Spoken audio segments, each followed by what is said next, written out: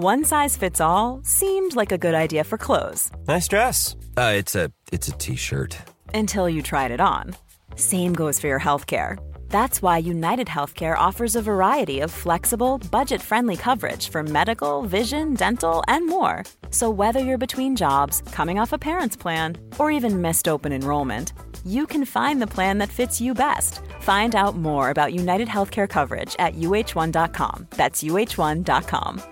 When you're ready to pop the question, the last thing you want to do is second-guess the ring. At BlueNile.com, you can design a one-of-a-kind ring with the ease and convenience of shopping online. Choose your diamond and setting. When you find the one, you'll get it delivered right to your door. Go to BlueNile.com and use promo code LISTEN to get $50 off your purchase of $500 or more. That's code LISTEN at BlueNile.com for $50 off your purchase.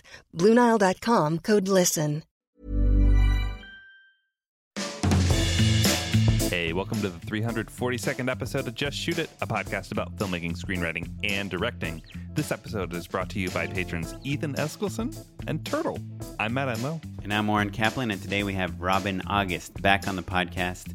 He is a filmmaker. He made a small indie comedy a few years ago, came on the podcast to talk about it. I believe he was the one and only episode that we did of the feature. Feature.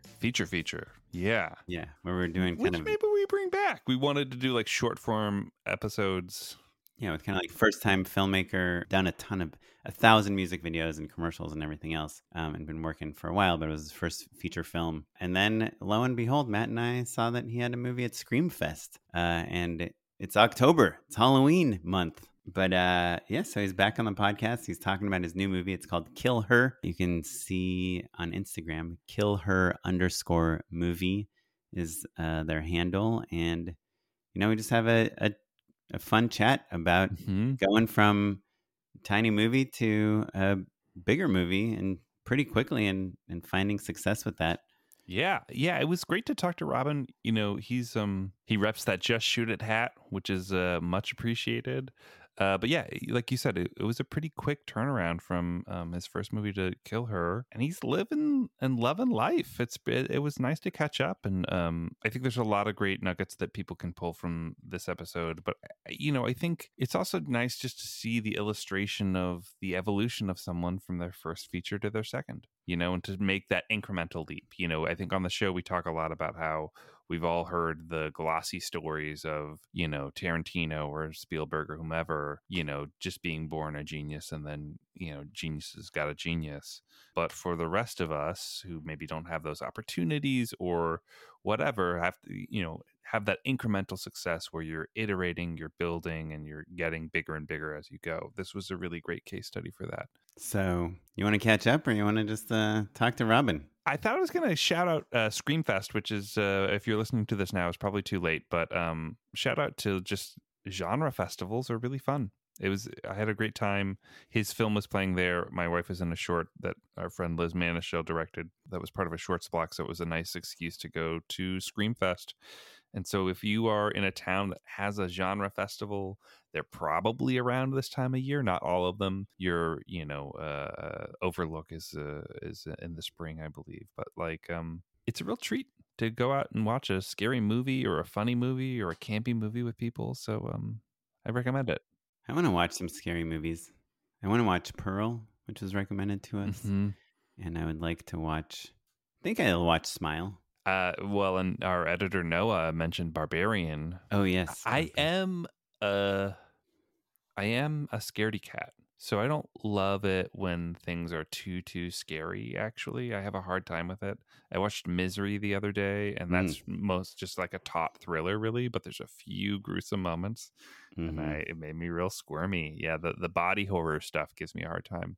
I realized as I was at Screamfest, you know, all festivals will do that, like kind of like little intro film that'll be like, you know, set up the rules, thank some sponsors, that sort of stuff. And they tend to really show a festival's personality, you know, are they cool motion graphics, or are they made by the local filmmakers, all that stuff. I always love them. And the Screamfest one is like, you know, all sorts of different monsters are at the movie theater together, and, you know, you're cutting in between things. And I was like, oh, this is what I love about horror, is I love camp. I love the playfulness. I love the inventiveness of anthropomorphized monsters and things like that. That's the stuff I love about that world. And like actually getting scared. I like being thrilled. I like having fun. I like being imaginative, but I don't want to necessarily get terrified. Yeah, me too. I guess I'm not excited about the being terrified, but unfortunately this works on me. But whenever someone says like, you should know nothing going into this movie, sure, that kind of gets me excited. And like those Ari Aster movies, like sure, there's some that just like are so, it's just fun to go into a movie that you just haven't seen a movie like that, or it just captures you so well, or there's something like so clever about it, like a Don't Breathe, or like Don't Breathe. Babadook, just like perfectly executed. Don't Breathe is more of a thriller than it is a horror movie, and I do love suspense. Right. Anyhow, well, it's awesome. Before we talk to Robin, I just want to remind people we have a Patreon, patreon.com/justshootitpod. I was wondering, we actually said the same patrons this episode as we did last episode because they're great patrons. They both gave it at a nice, healthy level. And I do wonder if people like just hear the first 10 seconds of the podcast and think, oh, I've already heard this episode because I recognize those patron names. So no, this is a new episode. We just are thanking the same patrons again because we appreciate them. And we will appreciate you if you go to patreon.com/justshootitpod. Give us $1, $5, $10, $2,000, whatever you can afford. With inflation, you should be able to afford more or less. I don't know. Yeah. It depends on what side of the coin you're on that. Yeah. But it is helpful. We use that money to pay our editor. We use that money for all our server fees. And again, we've mentioned this multiple times, but it really is true. We are exchanging emails to try to get this live show going. Please email us. Just like go right now, go to email justshootitpod@gmail.com and say, I would go to a live show if you had one in LA. People would go. Let's see if we can get 20 emails. I did have the thought of like doing another online event for people who don't live in Los Angeles. That could be really fun, like a live panel. Yeah, if that's something that seems interesting to you, email us at justshootitpod@gmail.com, or you can tweet at us that you would go to a live show. But yeah, we'd love to know. But yeah, so I think that's it. Let's hop into this chat with Robin. Hey there, it's Michelle Norris. I'm host of a podcast called Your Mama's Kitchen. When I travel, I'm usually looking for a way to find a taste of home when I'm not at home. And one of the things I love to do when I am at home is entertain. And Airbnb allows me to do that. When I was in California recently, I rented a house that had a great kitchen. And when we were sitting around the table, we're all thinking, we're in someone else's house. Someone could be in all of our homes as well. If you have a home, but you're not always at home, you have an Airbnb. Your home might be worth more than you think. Find out how much at airbnb.com/host. You should celebrate yourself every day, but some days you should celebrate with jewelry. Whether you want to commemorate an unforgettable moment or just bring some added sparkle to your collection, Blue Nile can offer you expert guidance and a wide assortment of jewelry of the highest quality at the best price. Go to BlueNile.com today and experience the ease and convenience of shopping Blue Nile, the original online jeweler since 1999. That's BlueNile.com. BlueNile.com. This is Paige, the co-host of Giggly Squad, and I want to tell you about a company that I've been loving, Olive & June. Olive & June gives you everything that you need for a salon-quality manicure in one box. And if you break it down, it really comes out to $2 a manicure, which is absolutely insane. It's also so easy to get salon-worthy nails at home with Olive & June. The difference between how your nails used to look when you did them yourself and now with the Mani system is a complete game changer. The best thing about Olive & June, too, is it's a quick dry. Dries in about 1 minute, lasts for 5 days, and full coverage in up to 1 to 2 coats. Visit oliveandjune.com/perfectmani20 for 20% off your first system. That's oliveandjune.com/perfectmani20 for 20% off your first system. Quality sleep is essential. That's why the Sleep Number Smart Bed is designed for your ever-evolving sleep needs. Need a bed that's firmer or softer on either side? Helps you sleep at a comfortable temperature? Sleep Number Smart Beds let you individualize your comfort so you sleep better together. J.D. Power ranks Sleep Number number 1 in customer satisfaction with mattresses purchased in-store. And now, save 50% on the Sleep Number Limited Edition Smart Bed for a limited time. For J.D. Power 2023 award information, visit jdpower.com/awards. Only at a Sleep Number store or sleepnumber.com. Robin of August.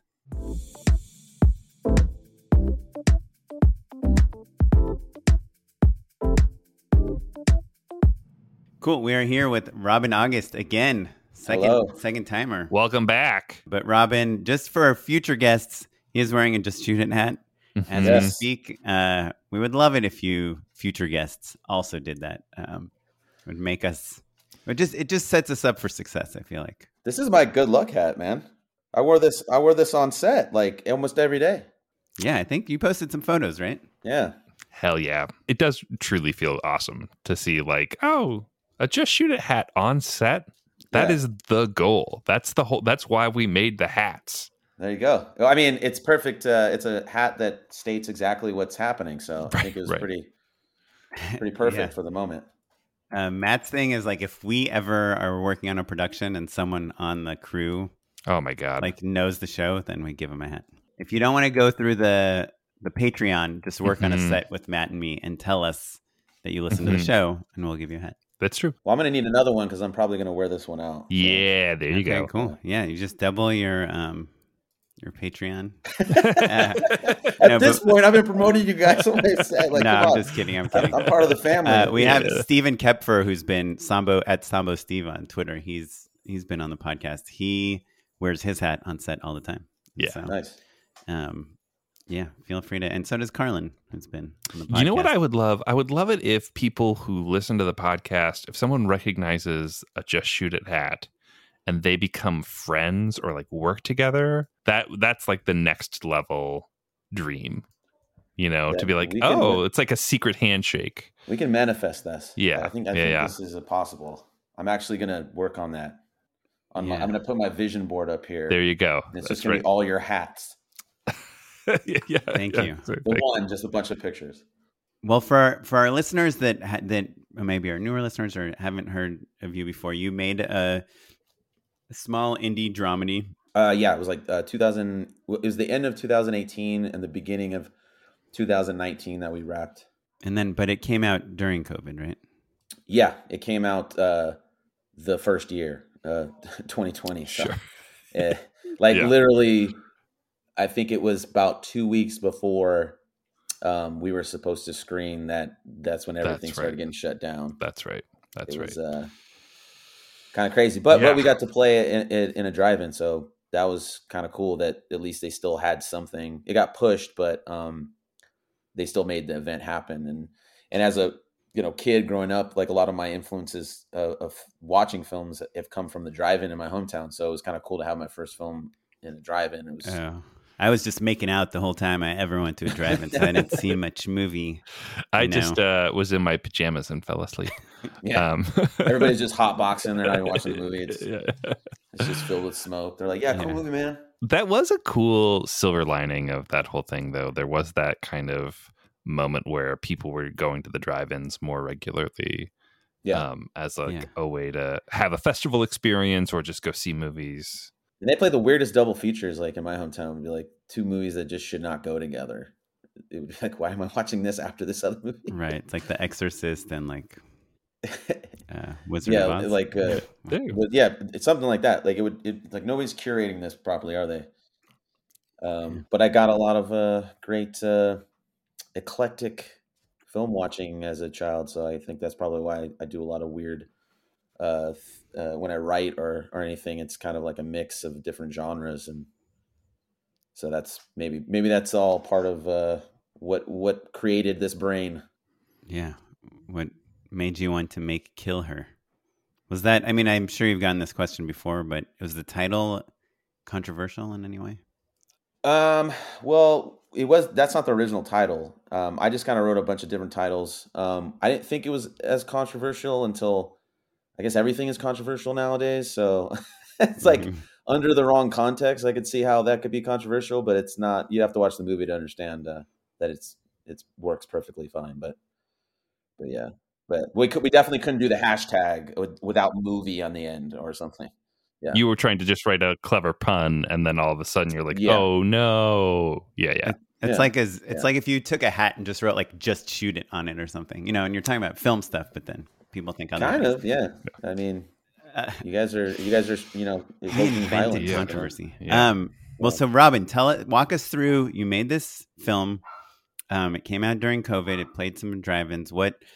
What happened? Did studios contact you? Did they say what's your next $100 million idea? Did you Oh go man. bankrupt and move home with your parents, or or was it somewhere in the middle? Take us All lining up. take now. us step by step All making sense. from like what that last feature did for you and how it led you to this second feature.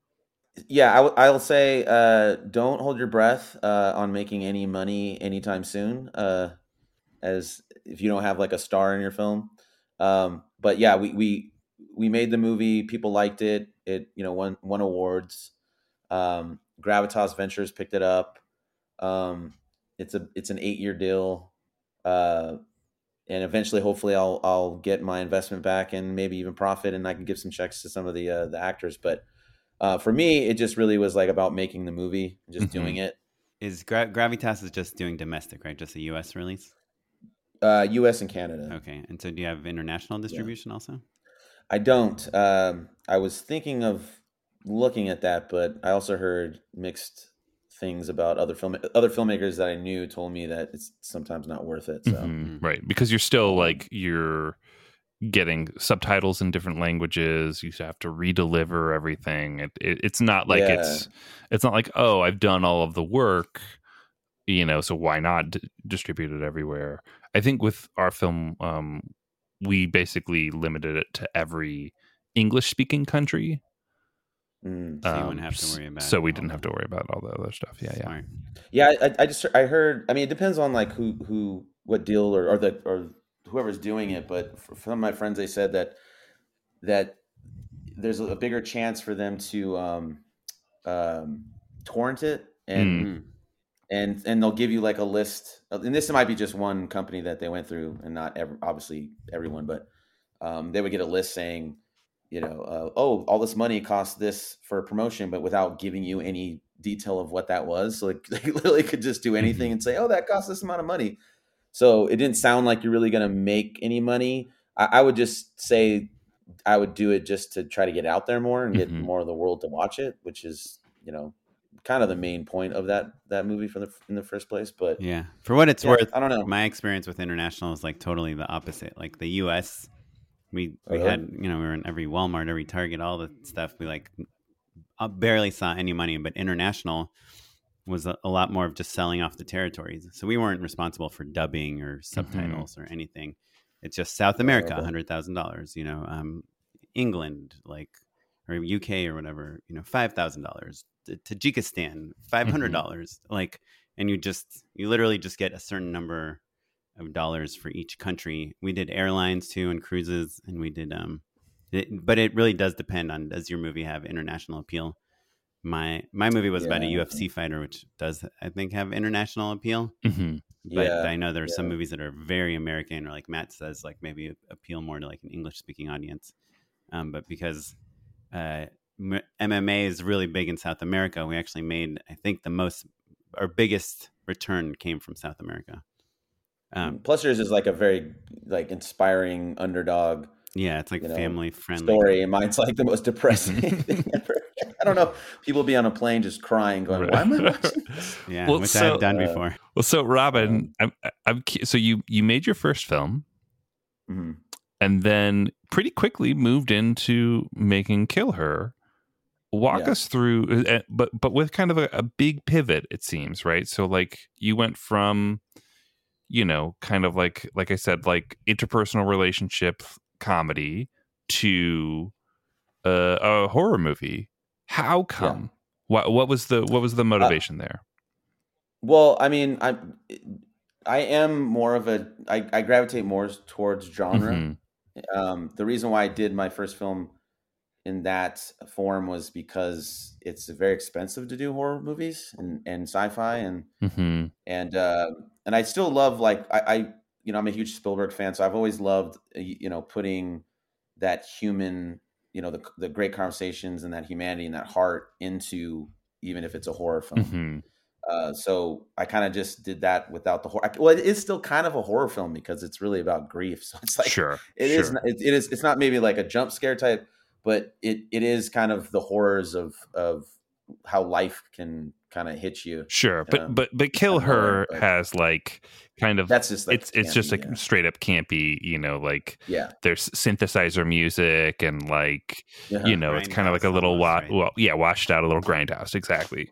Totally. So you're saying though that maybe Kill Her is more true to your voice. Well, I mean, I didn't write the script, so I would say that the genre itself is definitely one part of horror films that I like. I like elevated horror. Mm-hmm. I like just straight up campy good time horror. I grew up, that's like my whole life besides going to the drive-in would be going with my friends to the video store trying to find the newest horror film that would scare us. Mm-hmm. I mean, that was just like one of my joys was just reading Fangoria magazine. I loved not only the idea that it scared me or made me feel alive. I also just love the art of it and just the mm-hmm. practical effects mm-hmm. and how it's made, and it just fascinated me. So Jeremy Saulnier calls it the arts and crafts parts of filmmaking, which I always loved. I was like, oh yeah. like a rubber arm, or like cutting on a whip pan to somebody getting stabbed, like the kind of the stuff that maybe, especially when you're young and you're just figuring it all out, like the magic tricks of it, I think horror kind of lends itself to, for sure. Yeah. So I mean, a lot of the films I would make as a kid, with the camera that I stole, were like kind of comedy horror films. So it does make sense that I guess Kill Her would be probably closer to my personality as far as the humor and the horror and the fun and the different, just kind of like maybe that's also with my music video directing, just kind of trying to figure out a unique way to shoot something that's not just your mm-hmm. like something you would just expect to do, just turning it on itself and trying something that's different is always fun. And I think horror films or even sci-fi, not so much comedies, it's a lot of conversations that you can really do that, unless you have like those comedies where it is that kind of mix of it's like a murder mystery comedy mm-hmm. or something. Like you can kind of do a lot of that fun tricks. What's that movie? The Alien Attack, End of the World. Yeah, actually, I just watched that with my dad. He'd never seen it before. End of the World, right? Or This Is the End. Or This Is the End. This is the end. Yeah. This is Halloween Ends. So I didn't realize you didn't write the script. How did it come to you? So I met. I did this short film called Cupcake, which is a proof of concept for a feature that I wrote that I'm trying to pitch right now. I'm trying to get made. And there was an actor that I met actually in Mexico when I was on vacation that I thought was good for this role in this short film. His name's Ron Roger, and he's actually one of the producers on Kill Her. And he just met these two lovely people, Ned and Lon Kistner, that just moved to LA to pursue producing. Mm-hmm. And they had worked on one film already that wasn't quite finished, but it was they were like in it with other people, so they wanted to do their own film that was like just them and their new company that they created called Linkus Entertainment. So we just had a meeting with them and said, hey, Ron said, I'm a producer, I'm an actor. My friend Tom Quiche is a writer. My friend Robin's a director and a writer. Let's all just chat and maybe we can come up with a project. And so we got together, and at the time I wasn't fully finished with Cupcake, so I wasn't really comfortable sending it off to him just yet. And Tom already had a script ready to go, which was this one, and it was already made to be made low budget. Mm-hmm, so mm-hmm. we just did a bunch of Zoom meetings, and then we got together at their house and outside with masks, and we all just kind of did a very far apart table read, and it just kind of went from there. And then finally they said, let's make this movie. So did they watch like your work? Because I'm looking at your website right now, which does not have one mention of Kill Her on it, by the way. Yeah, I know. Yeah, well, I mean, it just screened, so, and we don't have an official trailer yet, and I don't know if they want to keep the poster that I made. So I kind of just haven't really done that much yet, but I do need to update my website. Thank you for reminding me. You're welcome. But your music can count videos, on like very much just looking at the thumbnails are like, I mean, there's one where some guy's carrying a decapitated head, and just like, I mean, it feels like someone who's got style and a kind of a horror genre leaning, like, so I guess I'm curious, was he just like, I got a friend Robin that directs movies, or were they like, check out his stuff? I didn't even think I was going to get the job. I think having the feature film, the first film, gave them confidence that I could do it. Definitely. But I actually talked to them after the filming, and Ned came up to me, and he let me know. He's like, you know what? We weren't sure. We were probably going to go with someone else. We thought you were just too green, and we took a chance on you. And basically, he said just after seeing me work, he said, I'm glad that we made that decision, because I think you're awesome. And I was like, wow, really felt good to hear that. That's awesome. I'm glad that he took a chance on me, Yeah. It's funny how common that story is. I'm sure, Matt, you've had it too, where you get a job and you're like, no, yeah, they must have seen my stuff, seen my it. And you find out after the job, they're like, yeah, we had no idea who you were. We were just like desperate for someone. And it turned out. Yeah. I was like, okay, cool. No, that has happened to me for sure. Right. But you have a whole body of work. I mean, you have a million music videos you made. Yeah. But I mean, making a film is just, it's a different deal. Sure. It's a beast. It's totally different than making music videos or shorts, Right. But I mean, I guess in terms of like style, like storytelling, you've done the feature, and then style and visuals and all that stuff, and just imagination, like you got the music videos. So execution. Like a combo. Well, I mean, I had enough horror short films that won awards, and that I got to show them, and so I think that gave them some confidence that they knew that I knew the genre.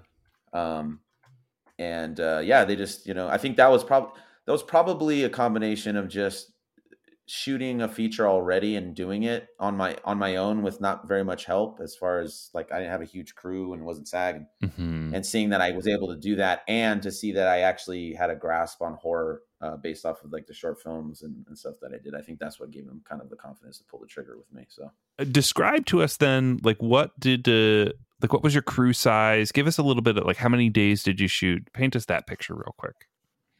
So we shot in 12 days, not much more than my first film, which was 8. Rock and roll. Like, did you have the script and then you guys figured out the right budget for it, or did you have the budget and then you kind of wrote the right script for it? Well, we had the script. Tom wrote the script specifically. Like, he was actually going to shoot it himself. So like, all this kind of happened. I don't think Tom even knew that this was going to happen. So he specifically wrote it so that it could be done super low budget. What are some things he did? Like a lot of exteriors, kind of like not a ton of locations, not a ton of cast, or what? Yeah, we shot. I mean, how many cast members? I mean, you have 5 leads with the HXP6. I mean, you're talking about 10 altogether, maybe. And a crew of, I mean, maybe 25, 30, not very big. And we also had friends that were helping with, like, see, we want to get photography. So Nanlon had friends that just would come down and help shoot photography, or help with, like, they had to get we saved money on doing the COVID protocol by Ned, actually doing all the tests itself, so that he could be a COVID officer, and so that we could save a little bit of money there. And so, but it was very, what was cool about it was that we shot in Big Bear on a camp. And so we all kind of stayed in this like safe place where we didn't leave, so we couldn't really get COVID, Yeah, you did the thing. You did the dream. Everyone was like, what if we just all got a cabin and shot a movie together? Yeah. Basically, yeah. And then we had just a lot of like great friends that just hooked us up with, just letting us shoot there. Like the camp, is just like a very nice camp that, I think it was at the time where there was nothing going on there, so we got like a better deal. And so just a lot of friends coming together and really helping each other out to make a movie. And I think you're right. I think it had a lot to do with just the COVID, and everybody's just like, I just want to do something. And so I think everybody's got excited about just doing something. So yeah, it was a blast. It was a lot of hard work. We had 2 days in LA that we shot all the stuff that wasn't in the woods. So we shot for 10 days. It was very grueling, but man, was it fun. It was just so fun. And just great people. Like the cast and the crew and everyone was just such positive, fun people. And we had such a good time. It literally felt like a family, like, or a camping, like a summer camp or something. We don't like to hear that. We want war stories, Robin. Tell us about... Actually, no drama, man. Tell us about, like, did you bring people from your first feature? Cast, hold on, I want you to do that, Oren, but I want to pump the brakes and go back to your original gripe. So now with perspective, so you said 25, 30 people crew. That sounds, I bet there are people out there that are like, oh, that sounds like a solid big crew, right? But that really means like department heads and like a few extra hands to help them out here and there, right? It's not, it's amazing how scrappy 25 person crew really is, like especially with horror. That's not even every day though. That wasn't even every day, like, because we couldn't afford having stunts like multiple days, so we'd have to like you get the stunt set up day, the stunts all in one day, and or like a steady cam operator, we only get them for one day. Right. So I was like a cumulative of like everyone at once that helped on the movie. It was probably around 25. I think. So looking back on it now, right, to your point, like the stunts, blood effects, all of the fun stuff of horror, do you wish you maybe had reallocated resources a little bit?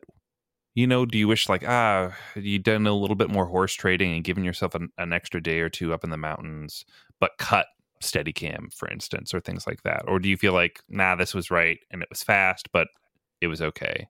The hard part is especially as an upcoming director and trying to make a statement, and it's not my script, but I'm trying to take the story that Tom made and trying to turn it into this like greater, bigger thing, by doing this kind of fun outside of the box ideas with it. And in order to do that, I need more toys. I need to do more things that are going to get people's attention, so that I think I had to trade that off to like get those things that I needed to at least get those scenes that I wanted in a certain way that I think were going to be the good scenes. And it just have to sacrifice, my own paycheck. Some people had to sacrifice, a lot of people had to sacrifice theirs just to make a better movie. I mean, and to get the things that we wanted. That is the advantage of only shooting 12 days. Is that then it's like, okay, well, 12 days of not working is a lot easier to stomach than 3 months of not working, right? Yeah. And like I said, it's sad. So everybody got paid fairly. It's just not, for how long it took and how grueling it is, you kind of feel like you wish you could pay people more for that stuff. Of course. But everybody knew what they were getting into going in, and we all just wanted to make the movie. So I think it is. I think it's exactly what it was meant to be. I think it went better than I probably could even imagine. So I don't know. I'm like a big believer in like the director. Even my first movie, I put in 100,000 of my own dollars. Yeah, and I got paid $10,000 to direct it. So it's like me putting in $90,000. So it's not like I'm really getting paid, but there's something about getting paid that makes you, at least when you're just like, it's just weird when you're the director and editor and all these things, and you're having to do these side gigs and take your attention away from your movie in order to survive. Well, I had an editor for this one, which was great.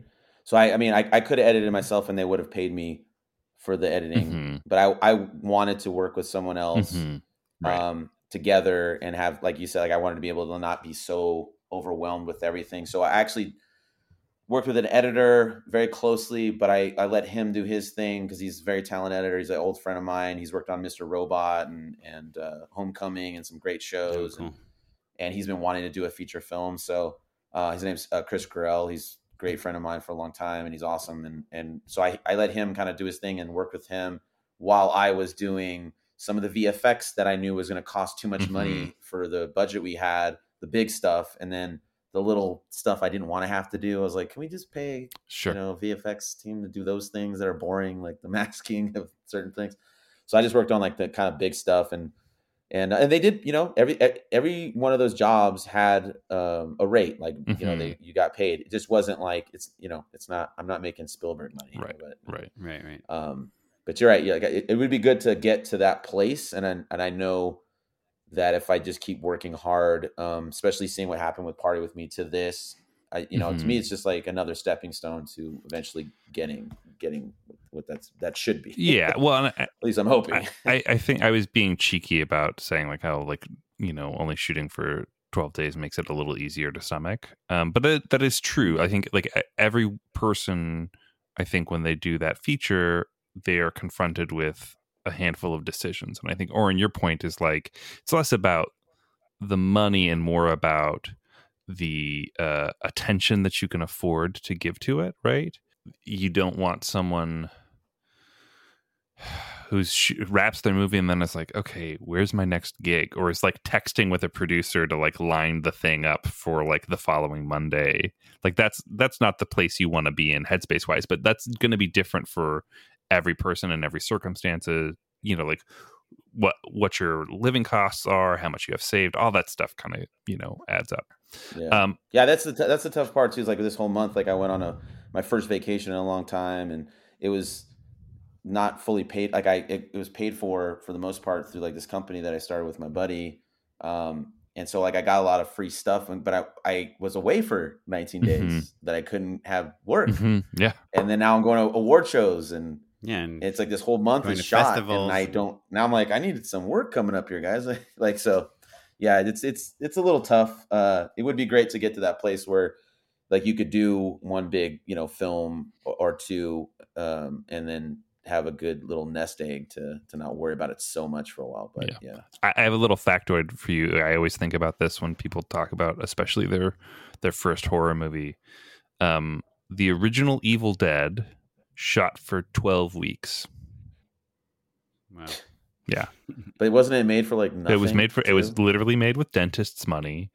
And not everyone stayed for that full 12 weeks. Like they literally, this maybe will be my unpaid endorsement, but it's well chronicled that like basically the actors like kind of halfway through the shoot are like, this is abusive, we're done, we're leaving, I'm not shooting the rest of this movie. And so there's a lot of shots that are just like dirty overs where one of the 3 or 4 people who stuck around is wearing a wig and another actor's costume. Like Sam Raimi's shoulder is all over that movie. Wasn't like he was like 18. He was like, I think he was 21. Yeah, but yeah, like they were kids. Crazy, yeah, they were kids. It was like his cousin, and it was all sorts. But also they were shooting on film. I think I just looked it up, 16 millimeter film. But still, just there's like a minimum amount of money you need to spend to shoot when you're shooting on film, Well, and I think what reminded me of this is, Robin, your point about like, oh, I'm a director who is trying to make a statement about what I can do. And like, I think they made the decision, whether, inadvertently or not, there are shots in Evil Dead that took a whole day to set up and shoot. Right. And they did that. It was, just a handful of them living in the cabin that they're shooting in. And like that was it, but that was the decision that they made, was like more time living off of a pot of boiled meat or whatever for 12 weeks. Like the cook is also the camera operator, is also in the movie. Well, some of these, I mean, we had one day that was 52 setups. Yeah, there you go. Yeah. How many cameras did you have? And it was like all the stunts. We just had 2. We had an A cam and a B cam. Same cinematographer as your first movie? I met Isaac Park is my cinematographer. Now we're really close friends, but I met him on Craigslist to shoot my first film, and I for nothing. And I said, I'll promise you I'll get you more work. And ever since then, we've shot like tons of music videos. I've gotten him tons of work. I got him this. Yeah, that's awesome. So it feels pretty. That's and awesome. Now we're just kind of a unit, and so it's been pretty cool to see that whole kind of meeting and friendship kind of just evolve from there. So yeah, it's pretty cool. That's cool. I got my start like on Craigslist too. Like I just like met random people, a bunch of USC film students, and like I'm still like Bobby Lamb, all those guys I just met through Craigslist gigs. I guess some of my favorite indie films, like Blair Witch Project and Another Earth and Bellflower and like the super low budget Primer. Primer's great. Those were the ones that were made for like the $50,000 Desperado, whatever. Like all those films were shot for like crazy. They were all shot for like 50 days, because the director owned the camera and they just like edited and added scenes and edited and added scenes. And, that's why I think, like you're saying, Matt, like some of those no budget movies work because of time. But obviously Kill Her had a budget. And so you had amazing people and you're pulling off 52 setups in a day. And when you say 52, is that like 52 different setups with 2 cameras, or it's 26 setups with 2 cameras? No. We were never shooting 2 at a time. What? That's 52. Wait, why would you never shoot 2 at a time? We had one camera guy. We had one TV. Oh. So basically the FX9 was pretty much for most of the movie. And then anything that, like we had a Snorri Camp shot, or we had Isaac there's chase scenes where he's got a gimbal. He's got the FX3 on a Ronin RS2, like a stabilizer on a gimbal, and he's just like running through the forest. Right. So that other camera is just like it's there so that someone can rig it while you guys are shooting. Well, he used the FX3 and that system for a lot of like the really fast action moving shots because it just was easier to use because we didn't have a Cinecam guy. So everything else that was like on sticks, or maybe some handheld was on the bigger, the FX9 for the most part. Gotcha. But all the action stuff was on the FX3. And there's only a couple times where we had we would have the camera, like we did a car shot where we had a car mount rig, and we had as we're setting that up, we were kind of like overlapping things to get ready, but we've never shot them both at the same time. Right. Yeah. There's only one thumb hitting the record button. Yeah. Yep. Gotcha. Yeah. Gotcha. Isaac would hate that. He would, no way he would unless we had another person that he approved. Sure. That was going to be. And can you tell us a little bit about the casting? Like in terms of, you said that you said at the beginning of this interview that your first movie you felt like was hard to make money on because you didn't have anyone famous in it. How did that experience affect the casting of Kill Her? Well, I mean, with Kill Her, it was there's more cooks in the kitchen. There's more people that have their voice. They want producers, and so it was more of a collective decision, and so that was interesting. And instead of like the first movie, I kind of just said, "You're the guy." I mean, I even wrote some of the parts like specifically for my friends, like they already had the part. Right. So that was definitely different. Here you had like a casting director and auditions and all that stuff. Yeah, and it's a lot harder because there's so many great actors that come in and talented people. When you have like that big of an audition process, it's really hard to make those decisions of who's right for the role. And then it's an ensemble, so it's like, oh, I love her, but she's great too, but I feel like them together might not work, or they're too similar. So it's like trying to figure out that perfect formula of who fits together. They feel like real friends. And so, it was very interesting. I've done that before with like a web series, doing like a full big casting process. But I never did it with so many other people that had their own ideas and input on that. So that was definitely interesting. Right. And you have money people that are putting their 2 cents in. But they were, I mean, for the most part, they were pretty, Ned and Lon were very open to, I mean, they'd have their thoughts and they want to be heard, but they were like, we trust you guys. Like, we trust that you're the creatives and we trust you. So they weren't so, white knuckled with it, So I think it was just mostly Tom and Ron, the other producers, and myself. Ned and Lon kind of let us start. They would just say, hey, what do you think? Maybe it was like a tiebreaker or something. They would come in, but for the most part, it was like Tom, Ron, and myself really kind of making those decisions for the bigger decisions of the cast. So. And did you try to go for like names or anything? Yeah, we tried. We reached out to Bruce Campbell and Robert Englund. Like we thought, like we can get one day a stunt actor for this certain part. That would be pretty cool. But we met this we started putting out to just other people, and this actor Harrison White just killed the role and was totally just not what any of us thought the role was, and he just made it his own, and it was just so like that's the character, like, done. So it's pretty cool to have him shine, and he's one of the highlights of the movie for sure, and everybody loves his character. So I think it worked out pretty great. Do you think that in horror, like, that's less important to have a name? Well, I mean, I told them, I personally, as a horror fan, I think if you have like a horror icon, it can help to get people to watch it. I think people are going to watch horror no matter what if they're a horror fan, but it always helps. It's like, oh, that's Robert Englund's in the movie. Maybe I'll check that out if they're a fan of Robert Englund, or Bruce Campbell, of course.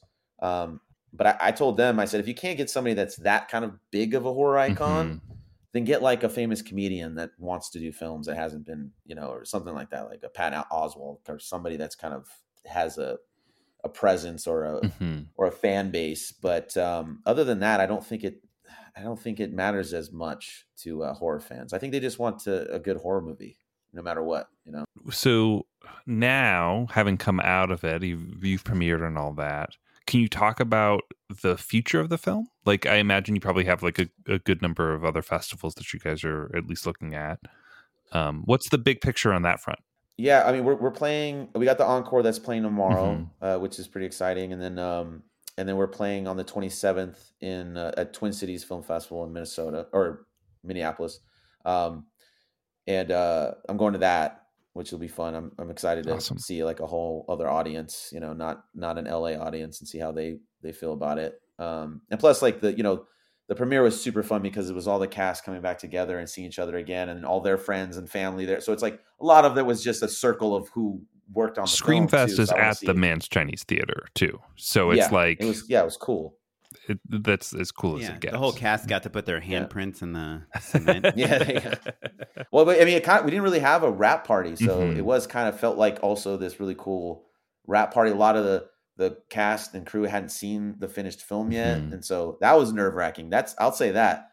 Like, it's one thing to try to make a movie to get fans or people, audience members to like your movie, but then also the entire crew that busted their ass working on this thing and seeing it for the first time. It's like, as a director, it's like, it's a little nerve-wracking because you're like hoping that they're happy with what I did with the movie that they worked really hard on as well. So the worst is when you have like a cast member that you basically cut out of the movie and you forget to tell them before the premiere, and they invite their whole family. Or you even you didn't forget. You just have been putting it off until the point of no return. You're like, oh, I meant to tell you something. Sorry, Cassie. And Robin, forgive me. I know that you're not a capital P producer on this, but I realized I'm curious about post. We focused a lot on production because that's the fun stuff, but post is also super fun. Did you feel like you had enough resources allocated, or like tell us about that process a little bit? I mean, I think we did. We had a realistic. I mean, it's a pretty good turnaround. I mean, we were filming this. In fact, I think even today would have been a day we were filming. So it literally is 1 year later, and we got to premiere it. It's pretty cool. Yeah, super. But awesome. we still felt like we had some time. Like Chris. I think we got a good 3 weeks fully. Like, he worked on it on his own, but then like 3 weeks coming in with the director's cut. I got like at least like 2.5, 3 weeks, which is a decent amount of time. And then we did, the producer's cut. And so I think, and between that time when he's working on it, I was working on effects stuff and getting that ready. What kind of effects are you doing? Like After Effects type stuff, or? Yeah. Like I did, like some, I mean, I don't want to give away the stuff, but some like blood effects, heads doing things. But like moving away from bodies. Yeah, I mean, less specifically, without getting into spoiler territory, I think maybe Oren's asking, like, in terms of like how heavy are you doing, like 3D sims, or are you just kind of compositing things? Like, what sort of how gnarly are you getting is what we're asking, Brock. I'm not getting. Yeah, I do not know the whole 3D space fully yet. So it's just all the tricks I've just learned from like using After Effects. It's from music videos and just knowing how to film it. Like, I knew going in what I wanted to shoot and just filming it a certain way that I know that I could do the VFX for it. so everything we did was pretty. It's hard. It was very hard stuff, but it wasn't that intricate. I wish it was. I wish I could be able to work. I actually just worked for the first time with 3D compositing with someone on a music video. Well, so that was interesting. I want to say, I think that it is awesome. I think that, like, this is a thing that we talk about a little bit on the show, but I think for a director to have a solid understanding and the wherewithal to be able to do a certain level of VFX that are in a feature film that are awesome, but that like maybe are easier or achievable maybe because you have an understanding of how the fundamentals all work. Do you know what I mean? Like if you can shoot for VFX, then oftentimes things don't have to be all that hard. It's just like, did you get all of the elements that you need, and did you think through how to pull off this shot in a real way, rather than having to like fix it with CG in some way, Yeah. And I was pretty stoked. Just seeing the reactions of, some of the big scenes that I did do VFX for, and they all were gasping. And awesome, man. It's pretty good so feeling. Cool. It's like, I know it always could be better.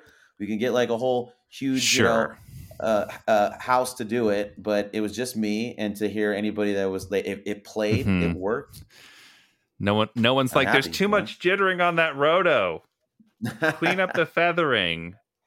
Yeah. I think director awesome, VFX, man. It's so random, but like a director that knows VFX, to me, even like if I do a commercial that has like 4 shots in it, I'm now my thing is I just say like, hey, I would love to do the visual effects on this commercial. I know at this point there's no VFX, but like I don't want to be in the edit and be like, this is the best shot, but we're not using it because this car drove in the background, like something that I know I could fix in like an hour of work. I think it's a combination too. Like I feel like, especially with horror, my favorite thing is practical, and then if you add a little bit, it's perfect. But if it's all VFX, sometimes it just feels and that's really what I'm weird. describing. I think is like just having an understanding of how to marry different physical elements together into one shot, basically, so that you can do things safely, wire removal a little bit, and then plussing things or whatever. Yeah. And hearing talking to some of the VFX guys, like the guys that worked on ours, just to hear some of the stories of what they have to do because they didn't prep anything. Sure. Is crazy. Yeah. It again, like, you had to do this thing. I'm like, you had to do that? How is it even? Some of these things I don't even think. I was like, how is that even possible without like having? It has to be informed by people who are like, okay, well then, if you're going to do it that way, throw a tracking marker up or do the stuff to make it feasible for them. Move that stand, whatever, Unless you're like, we had a couple times where, and I've done this on music videos as well, where something happens and we are running out of time. And I know I didn't want to do that shot. I did not want to do VFX on that shot, whether it was like masking or something. And you're just, and I have to just go, it's fine, just shoot it. I'll mask it. But like, if I have to do it, know how to do it at the time. You know how to do it. So it's like, okay, you're making the deal with yourself. You're like, okay, I know this is going to hurt me on my feature. There were so many times where like, God, if I had just like cut this thing so that it wasn't in the shot anymore, just like literally like moved it out of the way, I wouldn't be spending 2 days on these, handful of shots or whatever. But I'm the person who made that. I knew the ramifications of what I was doing and I just did it anyway. You know what I mean? And that's okay. Yeah. That's good. But like having the skills to pick up those pieces, I think the difference, And there's been a couple times where you're like so busy. I've been so busy trying to get everything that I missed one critical thing. And thank God the camera was still rolling on some random B part that I could use to fix it. It's happened so many times. Like my short film Cupcake, we had this reaction shot and we get through I get the whole thing done. I'm like, I think I got everything. And I went, I don't have any coverage of what he's looking at. And luckily I had another shot that way where because the actor was in the shot for most of the scenes, but it was like one shot he's not in it. And I got that shot of it, but it was a total just B-roll, like an accidental plate, basically. Right, like before he entered exactly. Yeah. I was like, thank God. Otherwise, I'd have to build like 3 models, build a whole. Yeah. It is crazy. So, yeah, sometimes you luck out. I've been very lucky so far. Yeah. Well, so I got us on this tangent. you're touring with the film, you're going to other festivals. What's the next step? What's the hope? What's the ideal circumstance for Kill Her? For me, I would love to get into more festivals. I think now that we've, had some success with just the opening night and the encore, and if we have any success with Twin Cities, we can get in some more. I think there are a couple more that we're aiming for but that might be next year, because we were a little bit late. We barely got it done within a week before we had we had 1 week to get the DCP, and we just got it. So we missed a couple. It would have been great to get. I think we submitted to Fantastic Fest the last day at the last hour. So we already kind of knew this is probably not going to get it. Yeah. But hopefully maybe some stuff the beginning of next year. But I mean, my hopes honestly are just that for people to watch it and to enjoy it. If you like a campy, fun, throwback to a slasher movie from the 80s with that's not taking itself so seriously, I think you'll enjoy it. What's the log line? 4 women go into the woods for a bachelor party for a killer good time, and that's exactly what they get. I think that was kind of the. But yeah, there's a lot of the stuff isn't even fully up yet. We just got the social medias up. We're just still working on the website.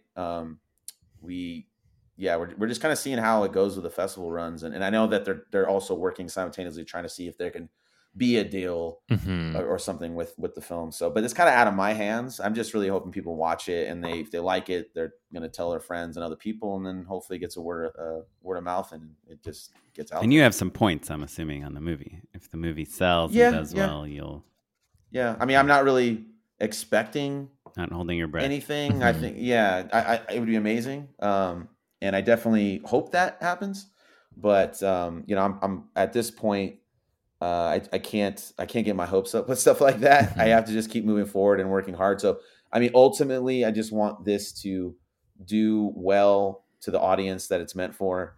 And if that does well, then it can lead to more work. It's really just about leading to more work. I just would love to shoot, something that was like my script that I'm trying to shop. I would love to do something that I've written, not against, directing anybody else's stuff, but I would like to not just do that. I'd like to do my own stuff as well. So if everybody's listening out there, my name is Robin August. I'm a cheap date. It's interesting because the landscape has changed so much in just the last few years, but it used to be that thing where it's you go to the festival, you better have that script ready to hand to the person you meet, Yeah. And it seems like now we're really an internet-based culture.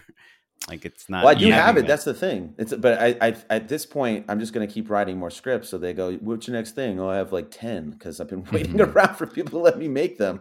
Well, it's so funny that you made that point, Oren, because I love Screamfest. I think it's a really cool festival, and also I really miss LA Film Fest. So I kind of think of it as, I mean, I've never attended AFI, so. There's a big black hole in my knowledge of Los Angeles film festivals. Blacklisted AFI ever since my film premiered there. That's right. I was like, ugh, it can't be that good. But I have a soft spot in my heart for Screamfest. But my criticism of all LA festivals really is that because they're in LA, people aren't traveling in from out of town as much, and there's not that hub. There's not that filmmaker lounge. It doesn't feel like there's, most film festivals, there's a hotel lobby that you can go to that everyone's going to be at every night. Mm-hmm. And you get to mix and mingle with people. You get to meet your fellow filmmakers. You can be like, oh, I saw your film, all that stuff. That's the magic of a film festival. And I think that LA, sometimes you don't get that as much as I'd like. But I think, Oren, to your point, I think that interaction has shifted and changed and maybe not been totally supplemented, but all these virtual festivals that we've had for the last few years, I think maybe behavior has changed. And so the opportunity to just tweet someone and be like, hey, I saw your film at Screamfest. I thought it was really great. I made one as well, and become an internet buddy maybe has supplemented the Stella Artois and pop chip fueled conversations of yesteryear. Yeah, I wonder if Stella ever made any money off all their film festival party sponsorships. For a few years, all you drank was Stella. It was in a bucket in the Filmmakers Lounge, and that's over now. But I'm hoping I get a little bit of that in the Twin Cities. That's definitely something that I want to experience. And you're right. Like, I knew the thing that was cool about having it premiere in LA is, like I said, everyone was living in LA, so the whole cast could get together. There's only a few people that couldn't make it. To be so that clear, was cool. It is a prestigious, cool, awesome film festival. Yeah. I'm not putting down Screamfest at all. Awesome. Love it. I just kind of was more just generally speaking, the experience of going to a film festival is changing. Yeah. You know? I will say, though, I did meet a lot of people that came in from out of town just to go to it. So that was pretty cool. And were you guys just hanging out in the lobby, or maybe I've just missed the party? I was kind of overwhelmed with all the stuff going on for the first night, but the next night I went and checked out Luke's short film, and I got to catch a little bit of a movie that Thomas Jane was in. And I ended up meeting. I just sat there and I just talked to people, and they're like in the movie theater. Yeah, like awesome. Yeah, I was just like, where are you from? And met this guy, and they found out that he was at my screening, and he forgot to get my autograph and asked for my autograph. I'm like, oh, this is cool. Like, just trying to like. He immediately sold it on eBay. Yeah, I don't care. But like, I think if you just go as not like incognito and just chill in the back, and you see some other people that are just kind of chilling by themselves, you're like, hey man, what's your name? Like, you just kind of meet some cool people, and some of them are fans, and some of those are other filmmakers. I think this guy was actually also a backer of one of the other films. So awesome. So it's I think it's also coming back. I feel this. There was like an energy that night, and I think it might have been because people are starting to kind of somewhat come out of the whole the COVID coma of just the last. They're like, I'm slowly getting back out there. And so there was something kind of exciting about that, of like seeing people again. I had friends that was like their first time they came out in years. Sure. And so it was pretty fun. It was pretty cool. The energy was definitely there, and hopefully it'll just get better from here and nothing bad happens again. Yeah. Or hold on. A news alert. Before we wrap up, I just want to ask you, I know we haven't talked about the specifics of Kill Her too much, and I'm kind of putting you on the spot here. So you just gave me the greatest title. That's going to be the sequel. Kill Her Too Much. Kill Her Too Much. I thought kill him.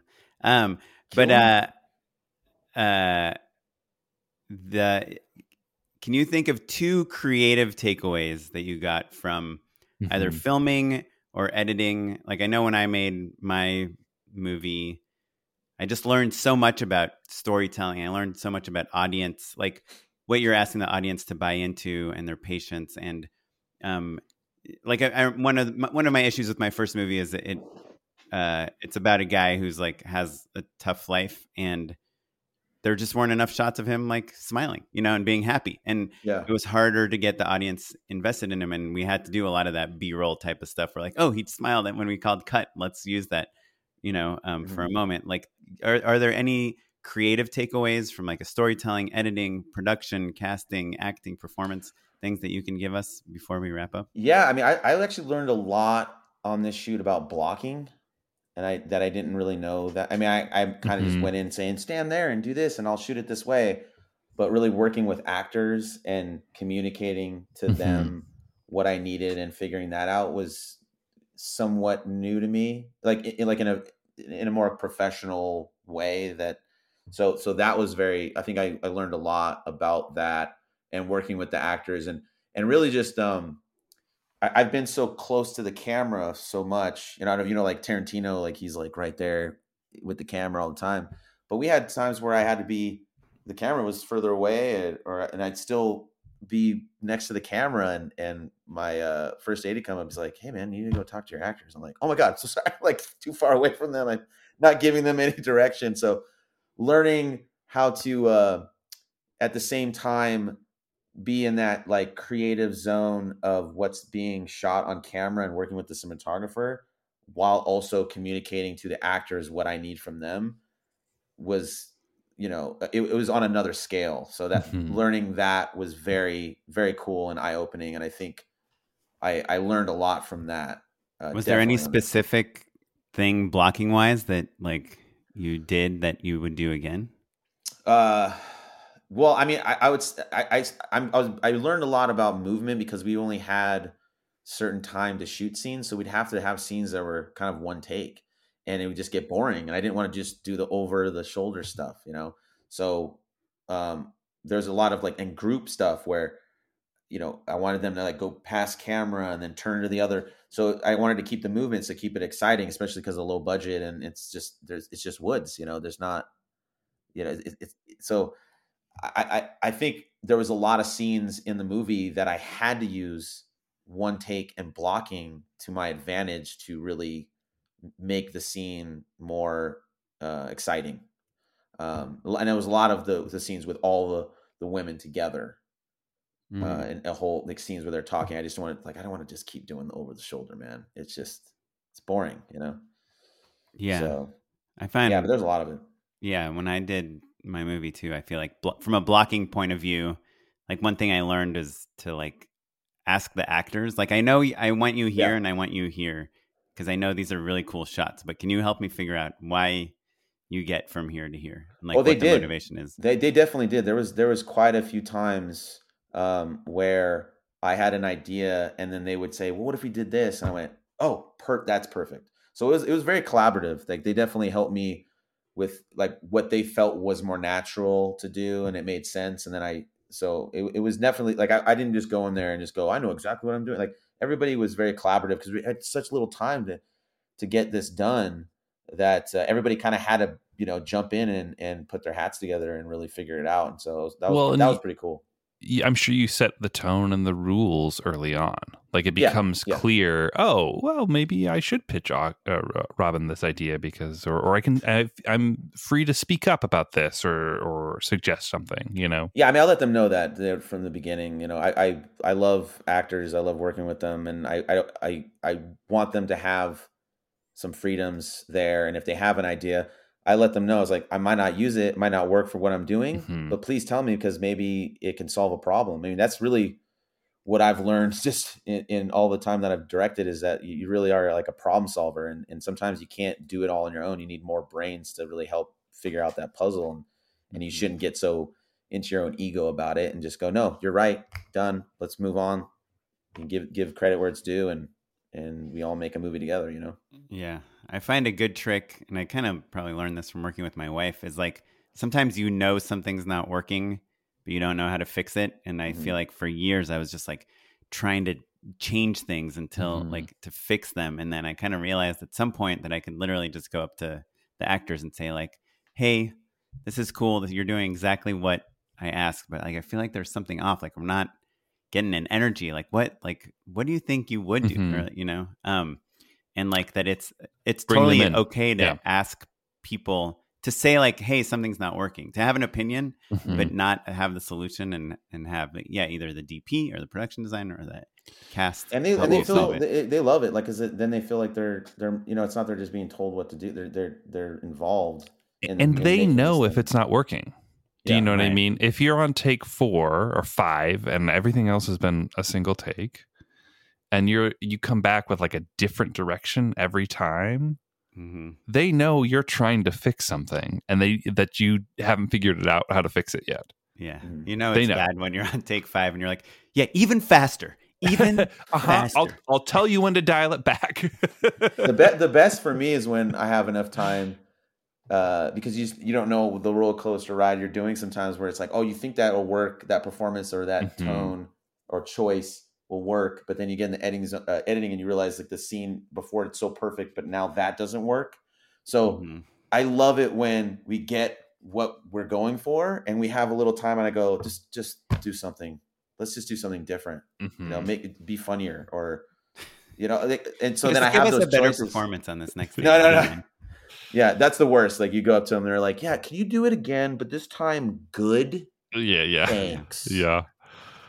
I do think that stuff is helpful. Like sometimes it's like, like you just don't care about, like giving something, even if it has nothing to do with anything, I find is easier to like a lot of times if I'm like, just do something different, then you don't get anything different, Yeah. But if you're like,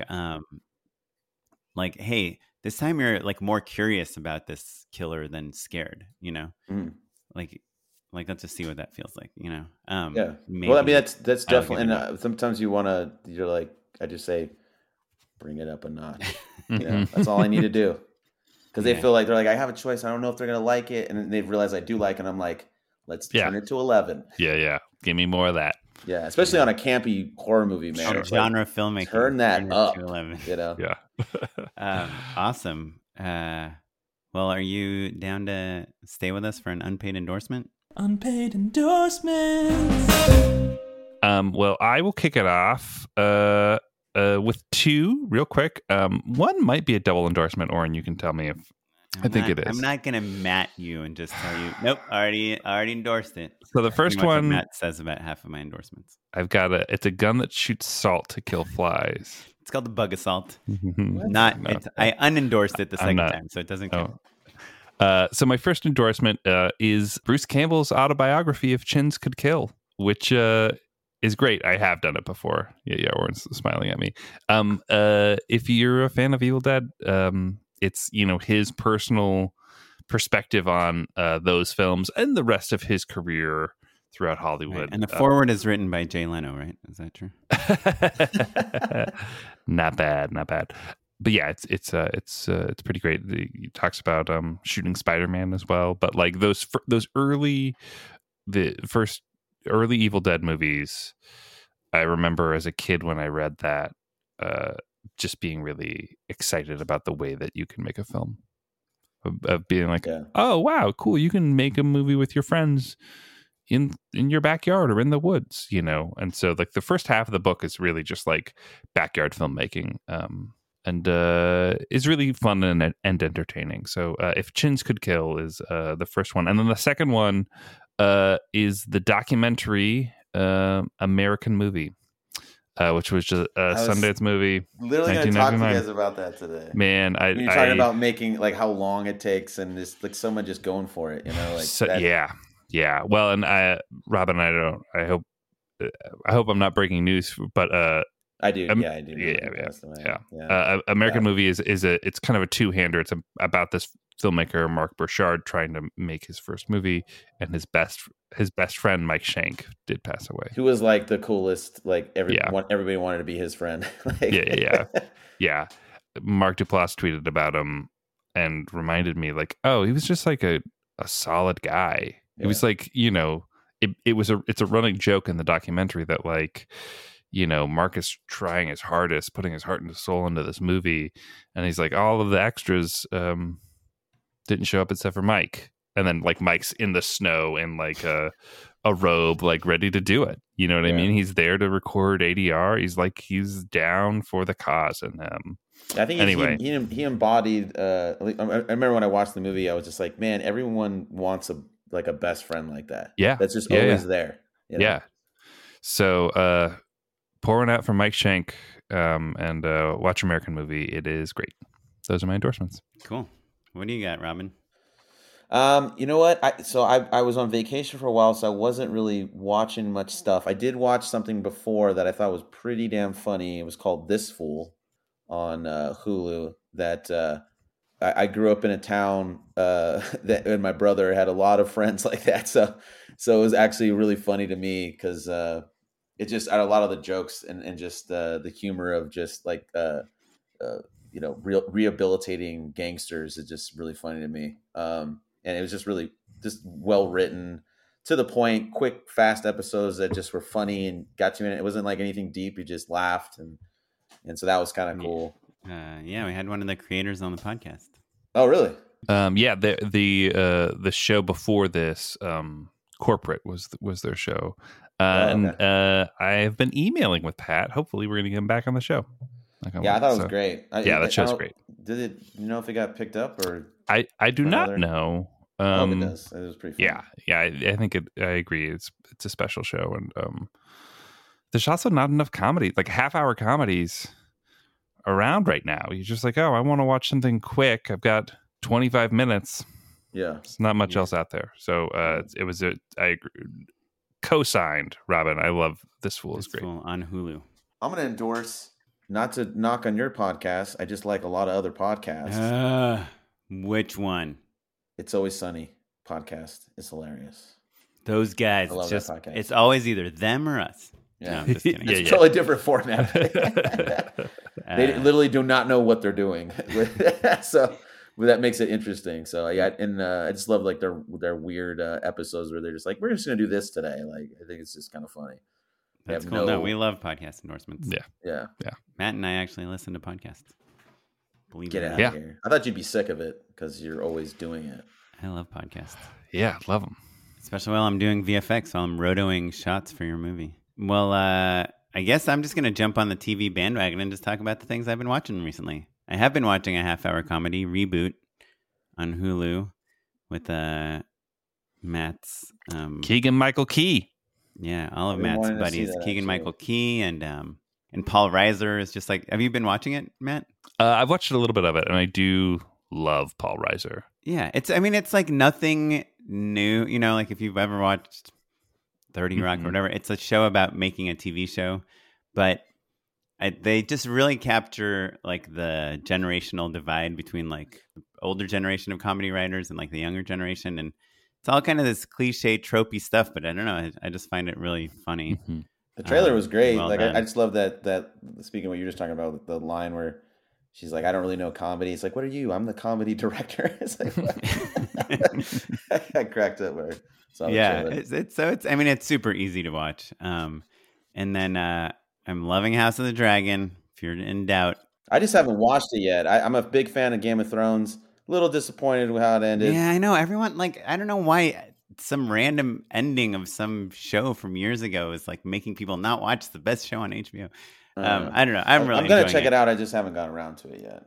Yeah, I think it's way easier to follow than Game of Thrones. I mean, there are a lot of very similar plot lines from Game of Thrones, but it's every time I like watch a really riveting scene, I realize like it really all is about a game. It really is a Game of Thrones. It's like who's going to sit on the throne? Like that's literally the plot. But how they make that one thing so interesting for like 9 seasons is amazing. I just thought about it. This is just like a really violent version of musical chairs. It's just violent musical chairs.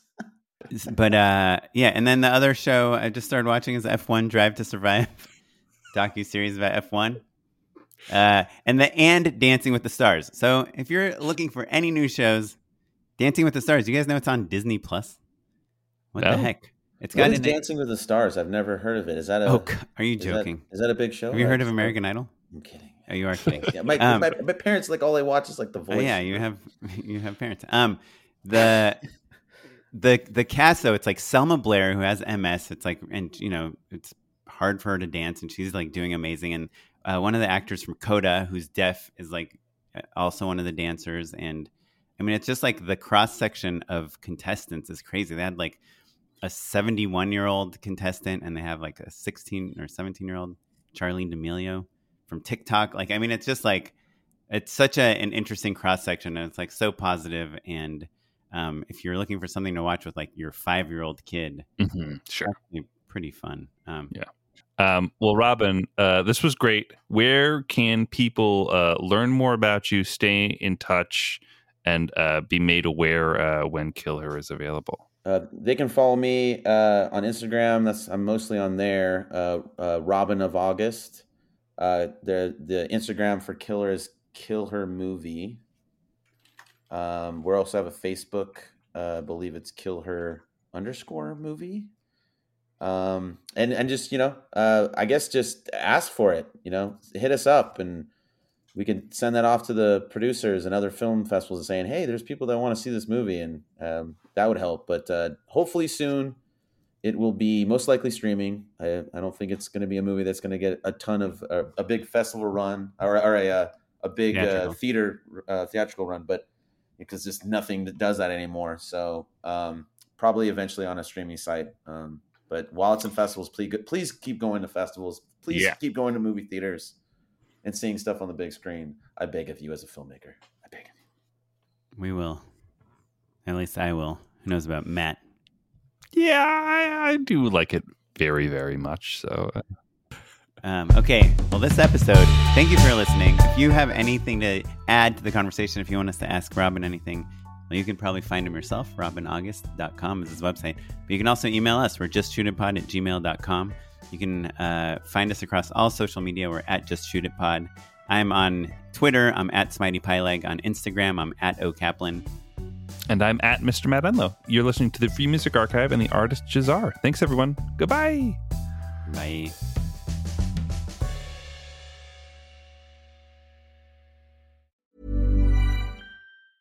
Mom deserves the best, and there's no better place to shop for Mother's Day than Whole Foods Market. They're your destination for unbeatable savings, from premium gifts to show-stopping flowers and irresistible desserts. Start by saving 33% with Prime on all body care and candles. Then get a 15-stem bunch of tulips for just $9.99 each with Prime. Round out Mom's menu with festive rosé, irresistible berry chantilly cake, and more special treats. Come celebrate Mother's Day at Whole Foods Market. Mom deserves the best, and there's no better place to shop for Mother's Day than Whole Foods Market. They're your destination for unbeatable savings, from premium gifts to show-stopping flowers and irresistible desserts. Start by saving 33% with Prime on all body care and candles. Then get a 15-stem bunch of tulips for just $9.99 each with Prime. Round out Mom's menu with festive rosé, irresistible berry chantilly cake, and more special treats. Come celebrate Mother's Day at Whole Foods Market.